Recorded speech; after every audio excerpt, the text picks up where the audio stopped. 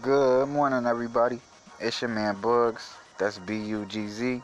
Boy, don't sleep on me, or your ass will get left in the breeze. And boy, I'm not playing.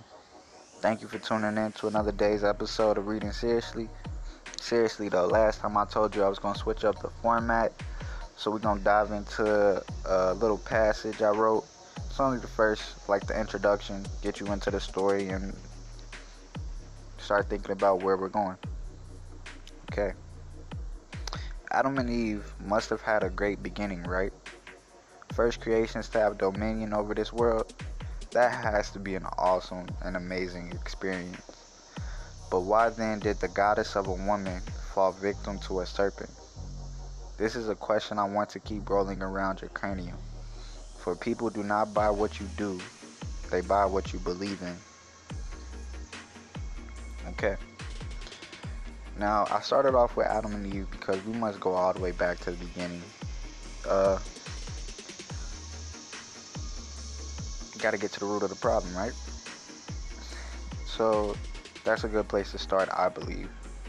Um, Most of us know the story of the fall of man, but I don't think we answer and ask all the right questions to understand the story better, understand us as humans better.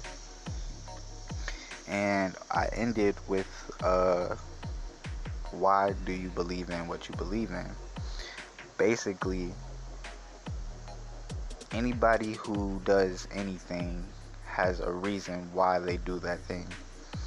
It could be a negative reason, it could be a positive reason, but they have a reason. They have a why.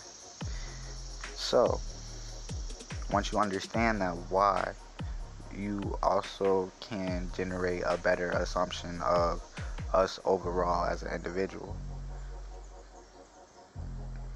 So yeah, that's basically it for today. Thank you for tuning in.